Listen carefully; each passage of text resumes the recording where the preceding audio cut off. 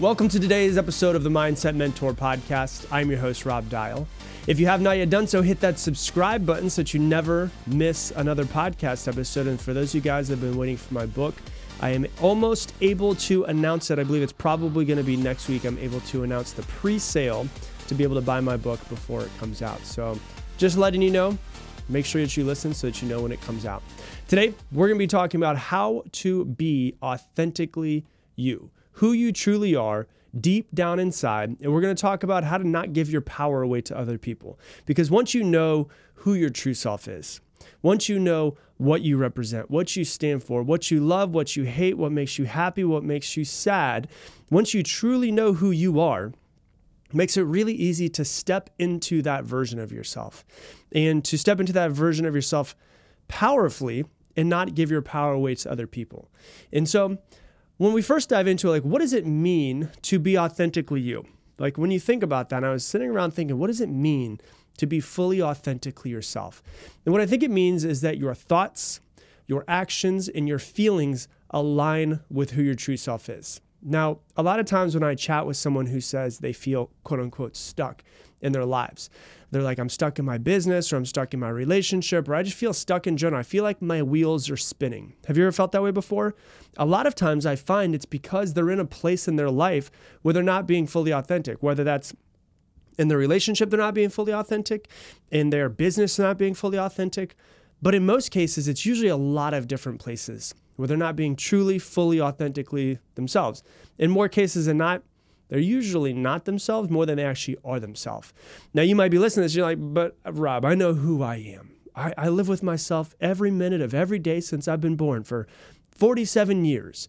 I'm here to tell you, you know who you think you are, but as you start going on a path of self-discovery, which we'll talk about in a little while, you actually start to realize that who you are right now, or who you think you are right now, is actually not who you truly are. There's pieces of you that are your true self, but there's definitely pieces of you that have been built and conditioned to be someone based off of what your parents wanted, based off of what you thought society wanted, your spouse wanted, friends wanted, all of that. And in order to be authentically you really got to know who the hell you are first. What you want in this world, what the real you is behind the persona, the mask that you have built for the world in order to fit in, behind your name, behind your gender, behind your religion, your sexual preference, your skin color, behind all of behind your degree, what school you went to, behind all of that. There's a real you that's behind that. And, usually when you ask somebody, who are you? Well, my name is Rob and I'm a podcaster. Okay, who are you though? Well, I'm 37 years old and I grew up in Florida and I live in Austin. Okay, but who are you? And usually what we say when we think someone asks us who we are, we start saying what we've done, what we've accomplished. And none of that is actually who you truly are, because when you were born, you had accomplished none of those things. But you at your birth was your truest self. And then you discover who you're quote unquote supposed to be based off of the world, in order for us to be fitting in with society, in order for us to be quote unquote domesticated to fit in with the rest of the world. But there's one really big problem. And the big problem is there's a big part of you that you don't show to the world simply because you don't know that it's there. And this is where you really have to start on the path of living authentically by discovering your true self, by going on a journey of self-discovery. Who you are, what do you want, what makes you happy, what makes you sad, what are the things that you truly want to do, what are the things that you want to stop doing, and you start going and finding every single thing that you can find. And self-discovery is not a destination. It's a journey, and this journey until you die. Self-discovery is not like 6 months from now, I will finally know who I truly am. No, it's like an onion. You peel off another layer and you find something else. You peel off another layer and you find something else. You will always be discovering more about yourself. It is an onion that just never stops until the day that you die, which can seem scary for a lot of people, but if you see it as a journey, it could actually be fun of going, I'm going to constantly be discovering who I am, that little inner child that still lives inside of me, what they like, what they want to do, what's fun with them, all of that. And so how do you really start to discover who you truly are? How do you discover more about yourself is really the question you're probably thinking, right? My biggest tip that I can give you is be quieter more often. For some reason, we live in a society where people don't like to be bored. They don't like to be quiet. We like constant stimuli. If we're sitting on the couch and it's quiet, we have to turn on the TV or we have to get our phone. Like, when was the last time that you just sat on your couch in the morning and then just drank your coffee in complete silence for an hour? I did that this morning when I was actually starting to think about this podcast episode and I was starting to plan it all out. Was just sitting there, and there's a part of me that wanted to go to my phone, but my phone was in the kitchen and it was in the other room and I had to get up and get it. So I was like, I'm just going to sit here. And then there was a part of me that was like, you know what? I'm going to put on some music. Like, I'm about to work out in a little while. Maybe I should put on some music, upbeat music, to kind of get myself ready for my workout. And I was like, no, shut the fuck up. Sit here and just think. Just allow your brain to process information and be quieter more often. Shut up more often. Meditate past the point of comfort. What do I mean by that? Most people that I speak to are like, I'm not good at meditating. My brain goes all over the place. What I say to them is just meditate longer. Because what you notice is there's a part of you that's trying to fight sitting there and doing nothing. When you really start to get the benefits of meditation is when you actually sit quieter longer. I just got back last week from a 7-day, it was actually 6 full days, so 6.5 day meditation conference retreat that I went to. And it was about 40 hours of meditating in 6 days. And one of the mornings, we actually started meditating at 4 a.m., and we did not get done with meditating until 8:45 a.m. It was 4 a.m., and it was 4 hours and 45 minutes. And there's so much uncomfortability that comes up. Oh, I want to sleep. I want to move. My back hurts, all of this stuff. And you just let it all pass. It comes up and you just let it all pass. And so I've noticed with myself when I was meditating for 20 minutes, for 30 minutes, that the first sometimes 18 minutes of a 20-minute meditation, my brain's all over the place. I'm fighting. I'm like, I got to get up. I got so much shit to do. I've got a business. I've got employees. I've got things that have to happen. And what do? I say, shut up. You're staying here longer until you can give up. And it's just like training a dog. Just get quieter. Just get quieter. Meditate past the point of comfort. Or I guess past the point of discomfort is probably the better way of saying it. Past the point of discomfort until it becomes a little bit more comfortable. What happens is your brain has this heightened state and you're just trying to pacify. You're just trying to calm it down. And what happens is as you start to meditate more, as you start to get more quiet, as you start to journal more about your life, about your mindset, about your hopes, your dreams, your desires, what you hate, what you love, what brings you joy, what brings you sadness, you start to actually rediscover parts of yourself. Like one of the things that I found out years ago about myself, I guess I rediscovered about myself, is that I love being outside. I was like, man, I don't feel like I'm outside enough. Like even just walking into my porch and just sitting there for 20 minutes without my phone, just sitting there quietly, looking at the trees, listening to the birds, hanging out in nature. And the more that I actually start to give myself time to just kind of sit and simply exist, the more that things start to come into my mind that I remember. And I was like, man, I really don't spend enough time outside. Why don't I spend enough? Why do I love being outside so much? I started to realize, oh man, when I was a kid, I used to sleep outside all the time. We used to have a screened-in porch. When I was younger, I didn't have a bedroom, so I slept on the couch. We had a 2-bedroom. My mom and dad had 1 bedroom. My sister, who was a teenager at the time, had another bedroom. I slept on the couch. I never had a room at that point in time, not until I was older. And so instead of sleeping on the couch, I would go outside and actually sleep on the patio where we had a couch as well. And I forgot about that. And then I asked my mom and I was like, hey, did I used to sleep on the outside a lot? She's like, all the time. You loved being outside. And I was like, shit, that's a part of myself from when I was a kid that I think I lost. And I started to just kind of go outside more. And when I go outside, I start to rediscover more about myself and I just hang out. And so I want you to start to think about that. Like, are there parts of yourself that maybe you've forgotten about? Things that you love to do deep down inside that maybe you push the wayside because you're quote unquote an adult, or maybe you're too busy. And I want to tell you a story as you start to think about this. If you've been listening to this podcast for a while, you know my style. My style is just truly who I actually am. It's short, it's to the point, it's no BS, there's no sugarcoating here. I'm going to tell you from a place of love, with all the love that I possibly can, how to get your shit together, but only because I love you and I want you to have the best life. I don't see a reason for sugarcoating it. And I'm going to tell you in ways that aren't the sweetest sometimes. And that's okay, because some people will be attracted to that and some people won't. And I personally love cussing. I think it adds so much flavor to a sentence. To say, oh, like what I went through when I was younger was really hard. Or you could say, what I went through when I was younger was really fucking hard. There's a difference between the two. And so through my podcast, I've actually, through this podcast, rediscovered myself in a lot of different ways. It's been very cathartic for me. And it's been a form of therapy to be able to do this. So I always tell people when they're like, your podcast helps me so much. I'm like, it helps me so much. I'm writing it for me to remind me all the time. In my first about 650 episodes, I did very little cussing, like just very little.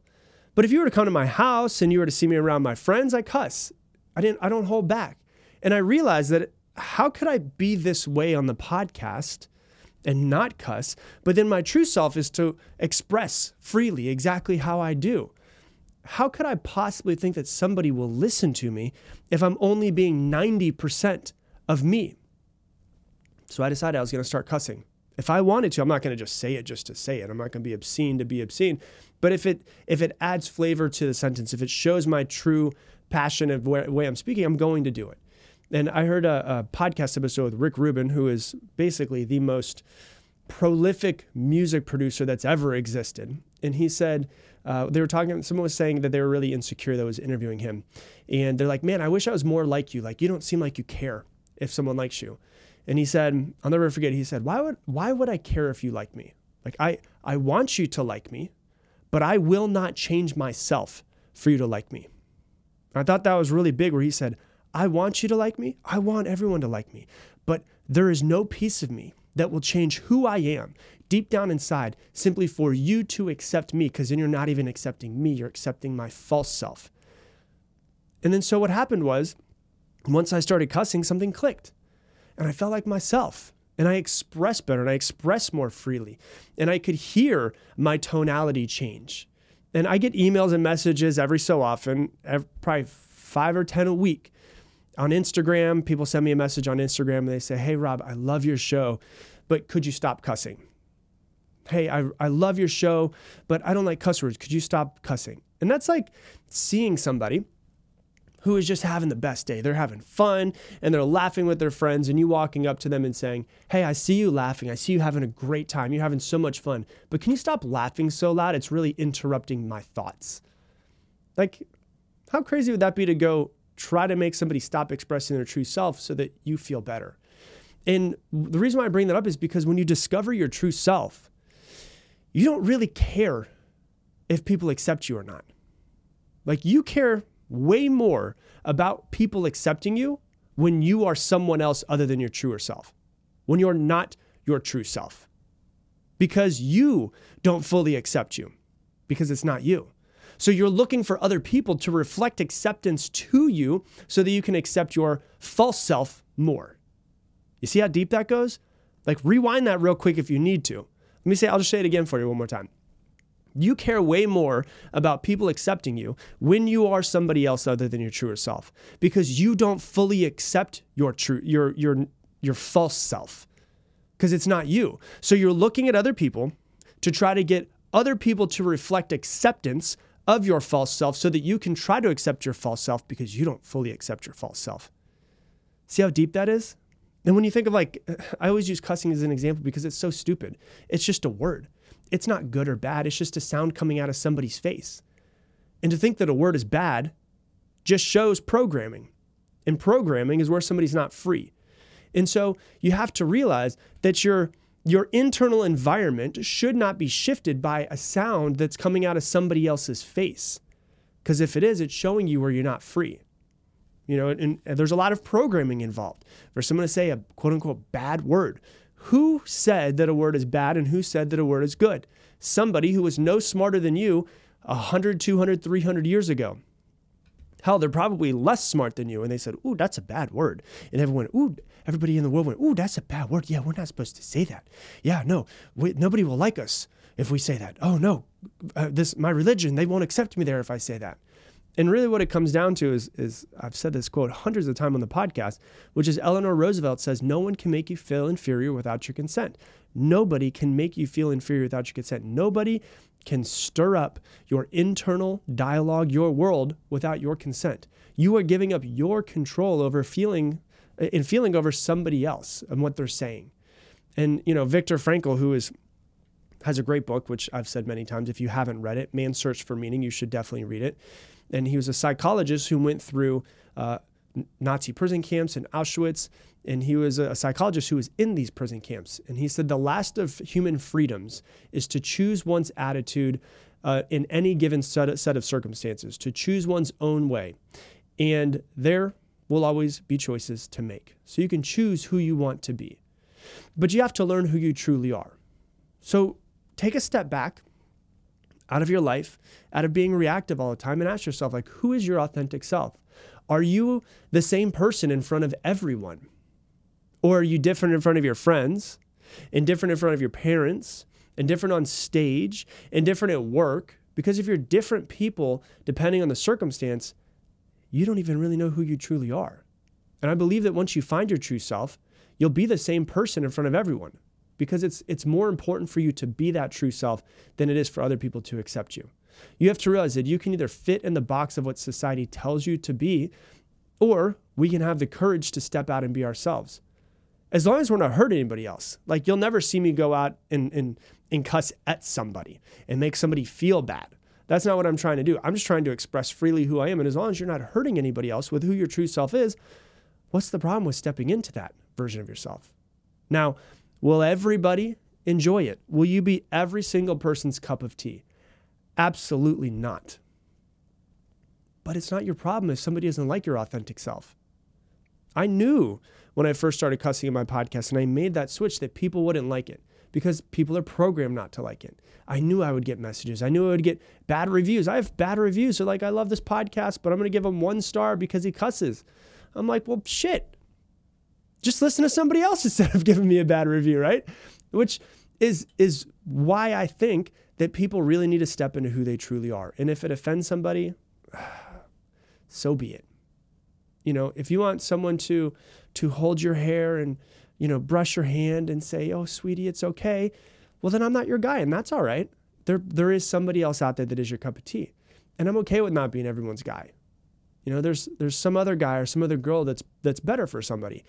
And really what it comes down to is, once again, when we know who we truly are and we can step into that authentic self, it makes it easier for us to be okay with not everybody enjoying us. But when we're not everyone's cup of tea, or we don't know who we truly are, and then somebody doesn't accept us, it really is hard for us. And the reason why is because we don't know who we truly are. So we're looking for other people's acceptance. But you're not going to be everyone's cup of tea. That's okay. We want to fit in, and that's programmed into us. But why would you really want to truly fit in? You were born to stand out. Jim Carrey says, your need for acceptance will make you invisible in this world. Embrace your individuality. How boring is it to be like someone else? Your fingerprint is 1 in billions. There's no other person who has the same fingerprints as you. Your eyes, there's no other person who has the same eyes as you. You are 100% original. No other person in the world is built like you. Not everyone will love you. But there's actually studies that show that when you step into your true authentic self, you will be happier. There's a couple of them. I'll actually tell them to you. There's a psychological study that's called Authenticity and Subjective Well-Being that found that people who reported higher levels of authenticity, that felt they were more authentic, also reported higher levels of subjective well-being. They felt better.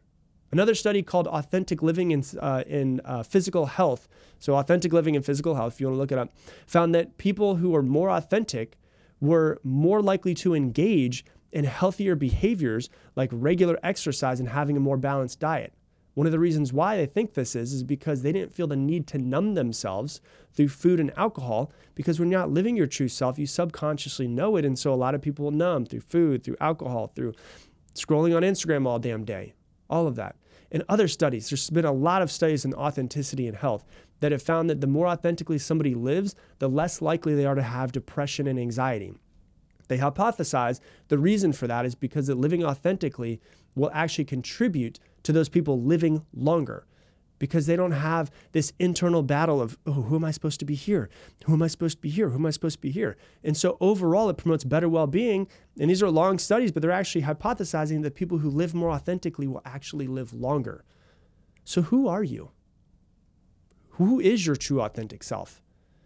What do you want in this life? What are your goals, hopes, dreams, desires? And where are you being somebody different for every single other person? Go on the journey of self-discovery, find out who you truly are, step into that authentic self, and I promise you, you will enjoy life a whole lot more. So that's what I got for you for today's episode. If you love this episode, please share it on your Instagram stories and tag me in it, Rob Dial Jr., ROBDIALJR. And I'm going to leave it the same way I leave you every single episode. Make it your mission to make somebody else's day better. I appreciate you, and I hope that you have an amazing day.